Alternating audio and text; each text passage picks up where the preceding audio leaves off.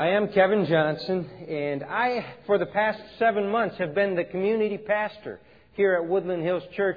And I just got to tell you, I love my job. I just love it so much. I'm very blessed to be here, and let me tell you a couple reasons why. Earlier this summer, my mom was walking through my neighborhood with an old friend of hers.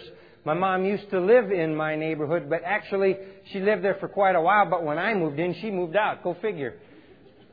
But it wasn't really that bad. See, I bought her house, so she had to move out. Anyway, so she comes back and she walks with one of our neighbors. And earlier this summer, she was doing that. And this neighbor woman said to my mom, "You know, your son sure must love his new job. He used to just, when he would drive by, give me a little wave. And now I get this big wave accompanied by a smile. And sometimes he even rolls down the window and says hello."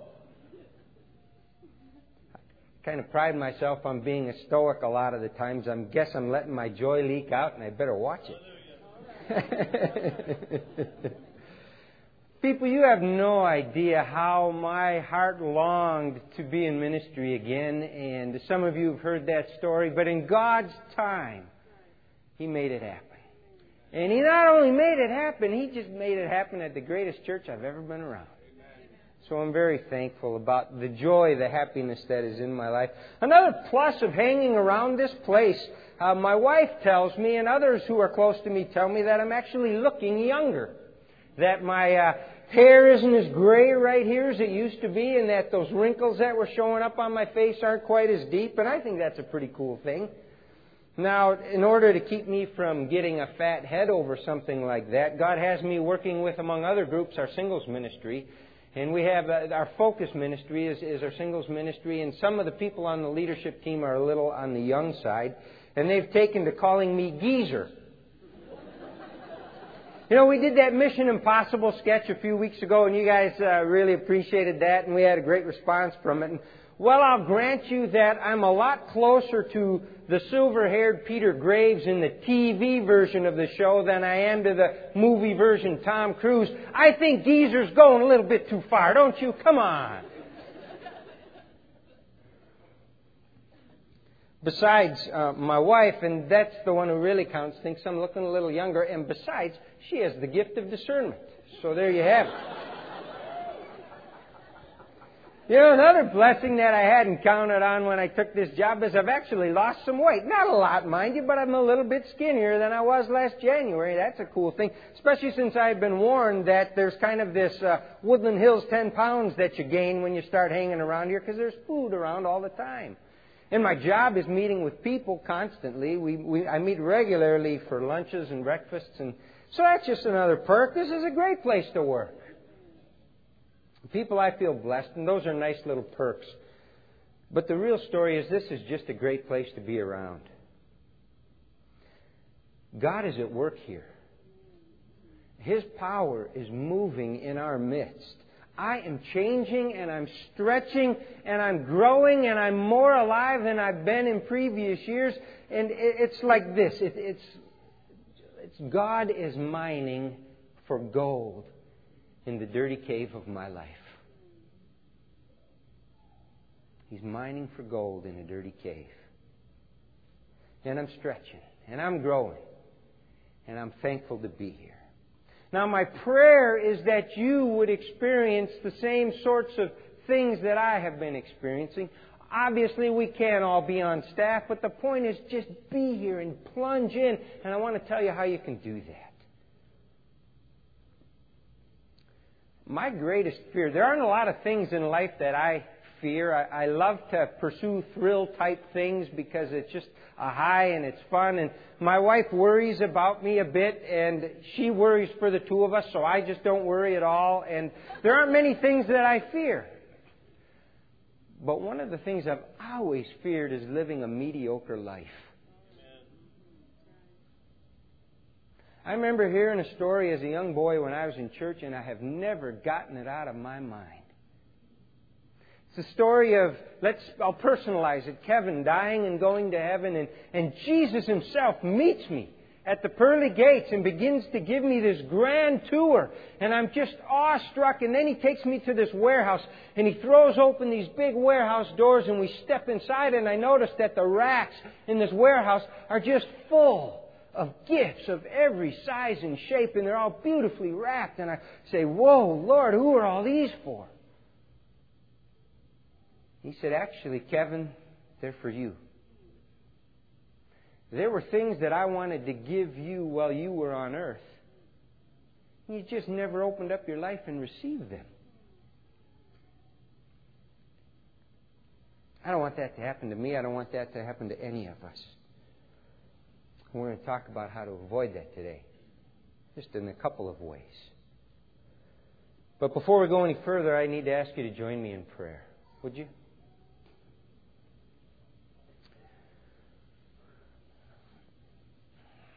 Lord, I'm so keenly aware that words are nothing but sounds that we attach meanings to.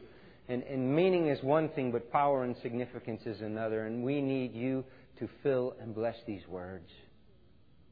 I believe they are from you.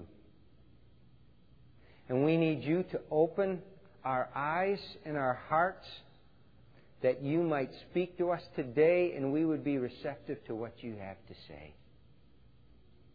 Do your good work in each one of us, Lord, wherever we're at this morning, whatever our need, whatever our state of mind. Holy Spirit, we invite you to come and minister to us through these words. In Jesus' name, amen. Woodland Hills Church believes that not much happens outside of community.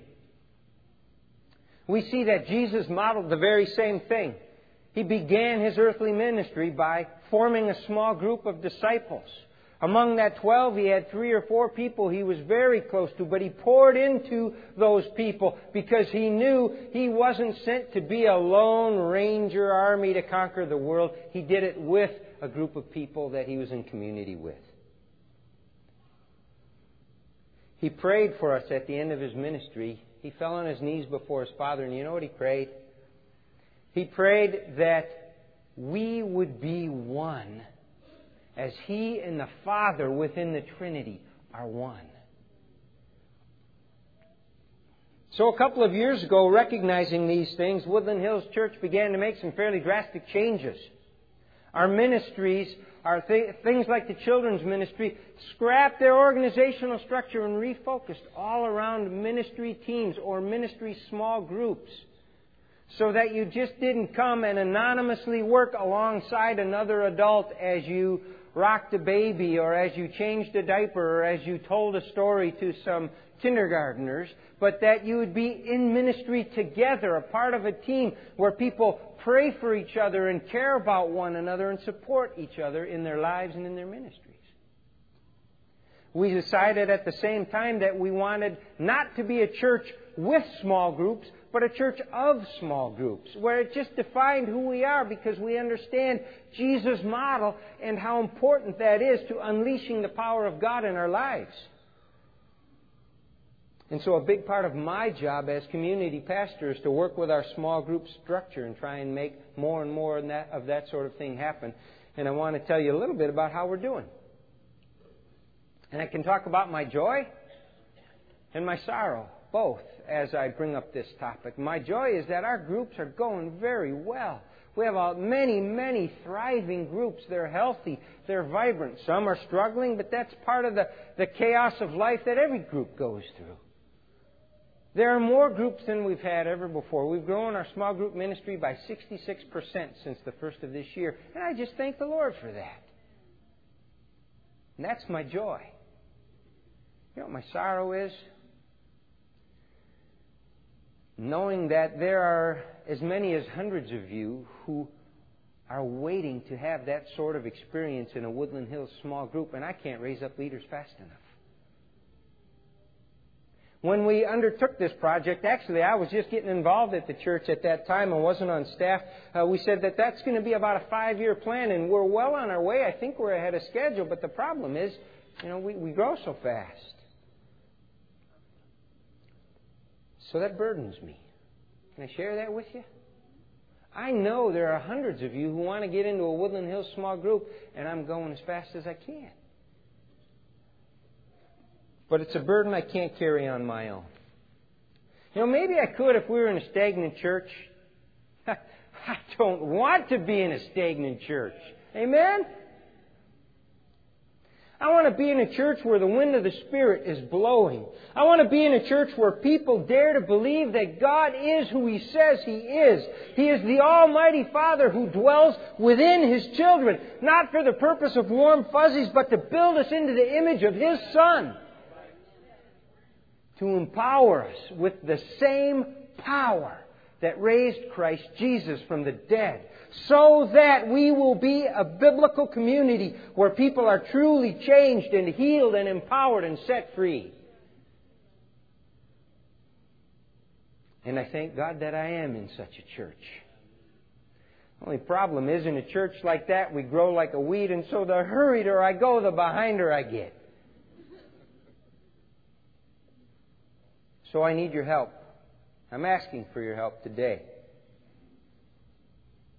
If I could, I would put a vending machine out in the gathering area out behind our auditorium, and you could just go out there after church and unload your pockets with some change, push a button, and out would pop a can of community. There is no such thing. If we are going to experience community here, we're all going to have a part in making community happen. I can't just give it to you. If I could, I would be that vending machine. But my job is to help you make it happen. How are we going to do that? I'm glad you asked. I want to read for you from Luke chapter 5. Verses 17 to 26. One day, as he was teaching, Pharisees and teachers of the law who had come from every village of Galilee and from Judea and Jerusalem were sitting there. And the power of the Lord was present for Him to heal the sick. Some men came carrying a paralytic on a mat and tried to take him into the house to lay him before Jesus. When they could not find a way to do this because of the crowd, they went up on the roof and lowered him on his mat through the tiles into the middle of the crowd, right in front of Jesus. When Jesus saw their faith, He said, "Friends, your sins are forgiven." The Pharisees and teachers of the law began thinking to themselves, "Who is this fellow who speaks blasphemy? Who can forgive sins but God alone?" Jesus knew what they were thinking and asked, "Why are you thinking these things in your hearts? Which is easier to say, 'Your sins are forgiven,' or to say, 'Get up and walk'? But that you may know that the Son of Man has authority on earth to forgive sins," He said to the paralyzed man, "I tell you, get up, take your mat, and go home." And immediately He stood up in front of them, took what he had been lying on, and went home praising God. Everyone was amazed and gave praise to God. They were filled with awe and said, "We have seen remarkable things today." People, there is a profound lesson about community here. It took me a while to see that. It was actually a person by the name of John Ortberg who I heard had preached a sermon on this text related to community. I haven't heard the message, but I went to the text as soon as I heard he had done that, and it just jumped out at me. I want to share that with you today. It all starts with some nameless guys. Let's just say there were 4 of them. We don't know a lot of the details. We have no history about them. We don't know their names. We don't know their jobs. We know nothing about them, so there seems as though there was nothing remarkable about them. And that's the beauty of it. They were everyday guys like you and me.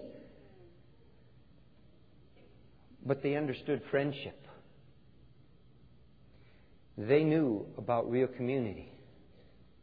They had this paralyzed friend who couldn't get off his mat. We can only imagine some of the details. How long he had been paralyzed, the text doesn't say. Was it an accident? Was he born that way? We don't know. If it was an accident, was it job related? How long had they known him? Perhaps they cared for his daily needs. They fed him and moved him and cleansed him. I don't know. But I do know this. The real story starts, and how I wish I could have been there. When these four friends were sitting around, and one of them, with a twinkle in his eye, as his heart skips a beat, says, "Hey guys, let's take Jimmy to Jesus." 2,000 years later, I just get goosebumps thinking about it. I imagine myself being there as these four guys jump to their feet, their hearts racing as they begin to pace about their abode, and they're saying, "We can do this! We can do this!" they exclaim. Tears start to melt across their cheeks. "We're bringing Jimmy to Jesus."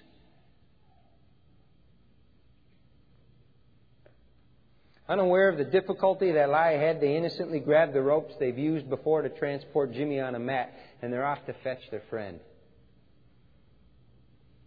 When they get to his place, Jimmy is too humbled to speak.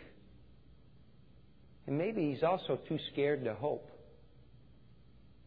They've already done so much for him. They have been his little miracle every day in the mundane, tiresome necessities of his life. But he doesn't want to squelch their enthusiasm, but this is risky. I imagine that as they hustled off to the house where Jesus was teaching, it was a very bumpy ride. I can just hear Jimmy on that mat. "Hey, slow down, guys. Easy, guys. Come on, guys. Hey, if I fall off one more time, Jesus is going to have to raise the dead." But they finally make it to the house. And these guys are too excited to realize how exhausted and sweaty they are. And the four friends enthusiastically approach the entry, only to find it jammed with people. Four guys and a man on a mat probably make for a pretty wide berth. And try as they might, the crowd is just pressed in tight, focused on the Master up at the front, and they pay little heed to the pressure from behind. And they just can't get through. Anybody see a parallel there to our modern churches? Where we are sometimes so focused we pay little heed to our neighbors who are trying to get to Jesus? Well, I'm glad this guy had friends who were undaunted. I'm going to meet these guys someday. I can't wait. And when I do, I am going to weep with them as they tell me what happened next. By the time they got there, I imagine the hope had begun to rub off on Jimmy, and he was a little excited. But now the disappointment he so feared comes crashing home, creeping right into his soul when he hears them say, "We can't get through." But then why are my friends standing in a little huddle like that? And what are they whispering about? What can they possibly be getting so excited about when suddenly they turn to face him and one of them says, "Hang on, Jimmy, we're going to do the roof." Oh, man. In my mind's eye, at that point, Jimmy just lets it go. These guys love him that much. They care about him that much that they would do something that crazy. And he just loses it. Now, inside the house, people, I imagine, are probably pretty irritated. This is the holy teacher who's teaching here. Can we have a little quiet up there, please? People are getting irritated at the racket above, but not Jesus. Why does he have that knowing smile? And as a hole begins to appear, as debris is falling down, chunks of tile and dried mud mixed with straw come falling through in chunks and hitting the floor before Jesus, what is he grinning about? I'll tell you what. The utter joy he feels over four friends who with faith and passion will do whatever it takes to bring their friend to Jesus. And so up on that roof, with hands trembling and hearts pounding, they slowly, lower that rope with their mat and their buddy before the Lord of all. Verse 20 is very telling. It reads this way: when Jesus saw their faith, He said, "Friends, your sins are forgiven." Now, Jesus is making a point here. I don't want to create any confusion here. Remember, the first part of the text I read was very clear to say that the house was filled with Pharisees and teachers of the law, the religious elite of the day who had come from all the towns in Galilee and Judea and from Jerusalem. So the house was packed with this religious elite who had a very critical eye on Jesus. And He chose this moment to make a point about Him being God incarnate, God in the flesh. And that is why He said, "Son, your sins are forgiven."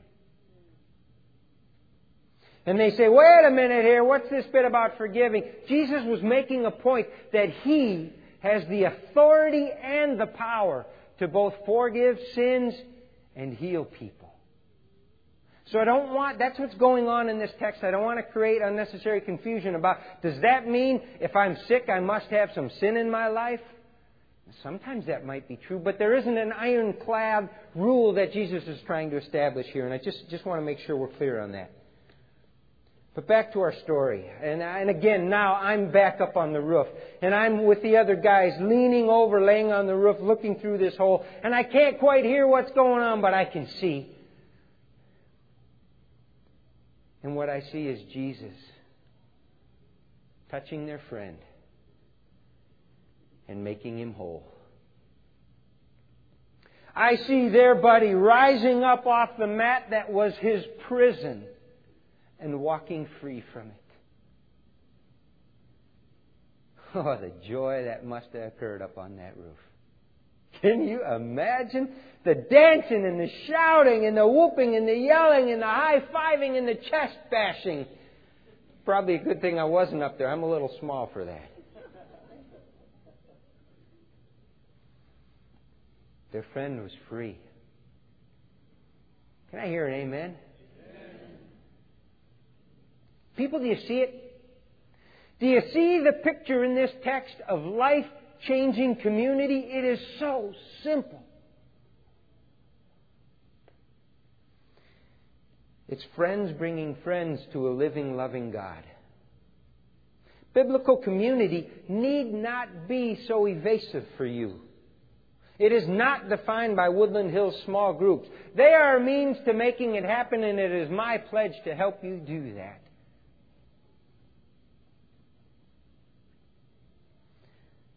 But my real pledge is to help you experience profound biblical community. And this morning, I believe God wants me to define it simply as this: experiencing Jesus together. Therein is the power of God unleashed, and we are changed. And so I'm calling on you this morning to help me. I'm calling on you to make community happen. And the way in which I want you to do that, what our text teaches, is this: good friends bring good friends to Jesus.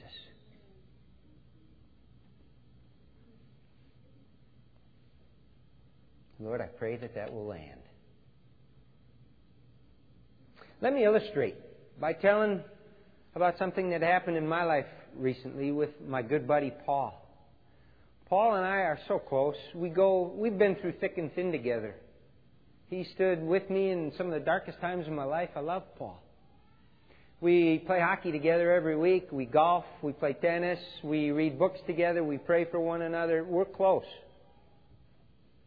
But Paul, for a while, had been stuck in a rut spiritually. He had over time, developed a twisted idea of God. And I understood a little bit how he got there. There were some wounds that had occurred in his life from church people. There were some struggles he was going through, and gradually he began to transfer situational troubles to his concept of God. And that was robbing him of his joy, of his faith, of his experience of worship, of his ability to just press in and learn more and grow in his relationship with the Lord. And try as I might, I couldn't talk him out of it. I couldn't challenge him out of it. I couldn't confront, cajole, counsel, or coerce him out of it. My guess is Paul has very little idea how frustrated I was at my own inadequacies as his friend. His wife was sort of with him in that spot where he was at. And about 3 weeks ago, Kathy and I were over at their house. We just had a good time, and it ended with us all sitting on the floor of their family room. And something happened. We just grabbed hands and went to Jesus. And the tears began to flow. And the strongholds began to break. And the healing began to happen. The scales began to fall off their eyes and the shackles off of their hearts. Jesus ministered. Why was that so effective when his good buddy and pastor couldn't speak into his life something that would help him? It's because only God can mine for gold in a dirty cave. You ever get tired of trying to change yourself? I do. And today's good news is that's okay. Because God can do it. He can mine for gold in the dirty cave of your life. It's His job. Scripture teaches us, Philippians 1:6, He who began a good work in you will be faithful to complete it. But what we learn from this text and others is that God's good work, His power, is released to a greater degree when we are in biblical community. Paul and Dolly maybe could have gotten to that point all on their own, but it was when we grabbed hands and went to Jesus together that His power was released and lives were changed.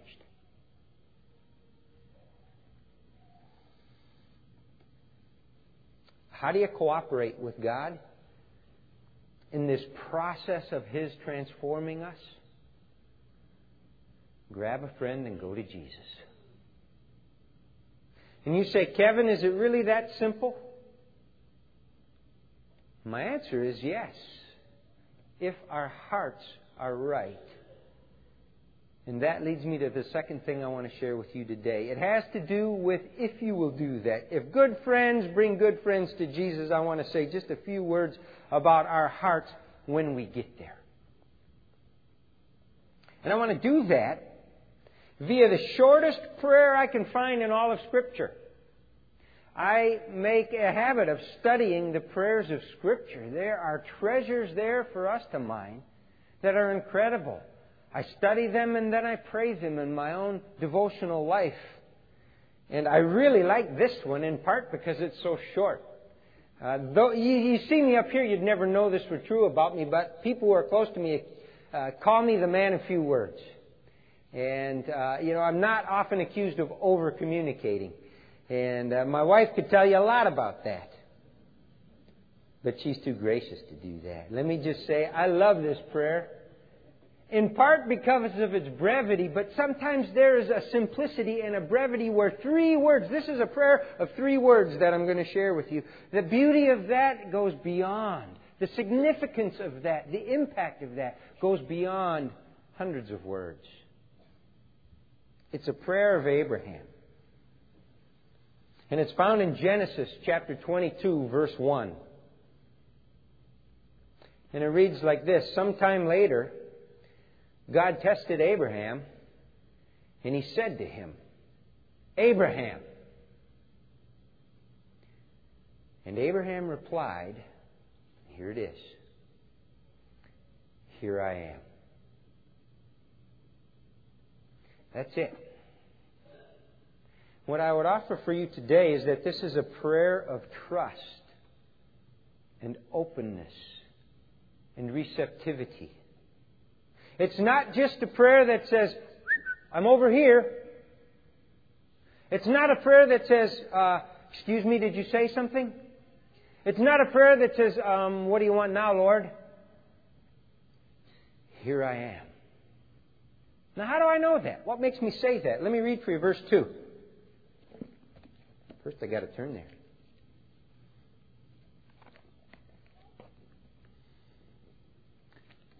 Abraham said, here I am, and God said,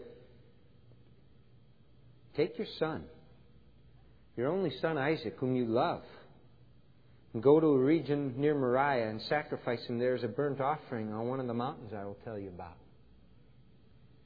Whew. How do I know what was in Abraham's heart when he said, here I am? Verse 3. Early the next morning, Abraham got up, saddled his donkey, and took his son Isaac and left. Just like that. He prayed it, and he meant it. Never mind that he had waited for this son for nearly 100 years. Never mind that this was the son who was promised to him, and that through whom this son, that his descendants would be as numerous as the stars. Never mind that Abraham served a God who was not into child sacrifice. God called, and Abraham said, here I am. Well, something remarkable happens next. Obediently, he does as he is told, and they journey for a couple of days. And then at the point where Abraham obediently has his son on an altar with a knife in hand, he hears another voice, Abraham. And he replied again, here I am. Do not lay a hand on the boy. Do not do anything to him. Now I know that you fear God because you have not withheld from me your son, your only son. And because of his obedience, because of his openness, because of his heart that said, here I am, I swear by myself, declares the Lord, because you have done this, I will surely bless you and make your descendants as numerous as the stars in the sky and as the sand on the seashore. And he goes on and on and on to talk about all the blessings that will come because he had opened his life to God. Now, it is another day and another sermon for me to unpack all that's going on here with God testing Abraham. But in some ways, it's almost like, to me, Abraham was testing God. Because of his simple obedience and willingness to be open to what God had, because of his ability to say, here I am, he was putting God to the test as he journeyed out to see how this was all going to unfold, and God was faithful and provided a way out by way of a lamb in the bush, and then all the blessings that flowed from that. But the point I want us to focus on today is to see the simple prayer of receptivity to God that Abraham prayed and the blessing that followed.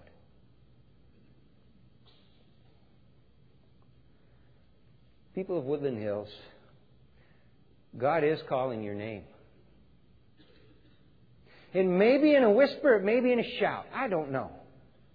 It may be in the quiet circumstances of your life right now. It may be in the midst of chaos.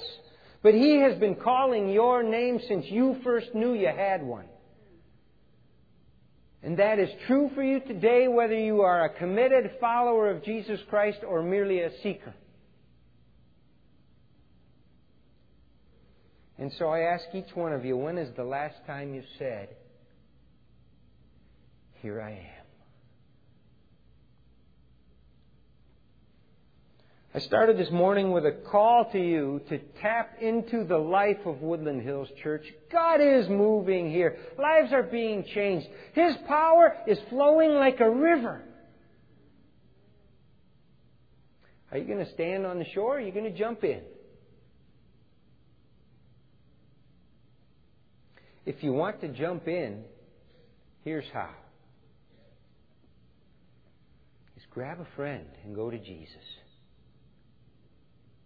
And do it with a spirit of openness and receptivity, a heart that says, here I am. And I promise you, God will honor that. He will work in your life.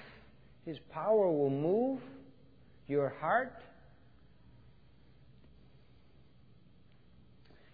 I close with this.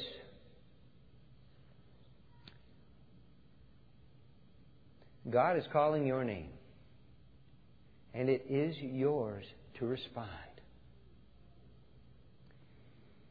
Either way you choose, you'll never be the same.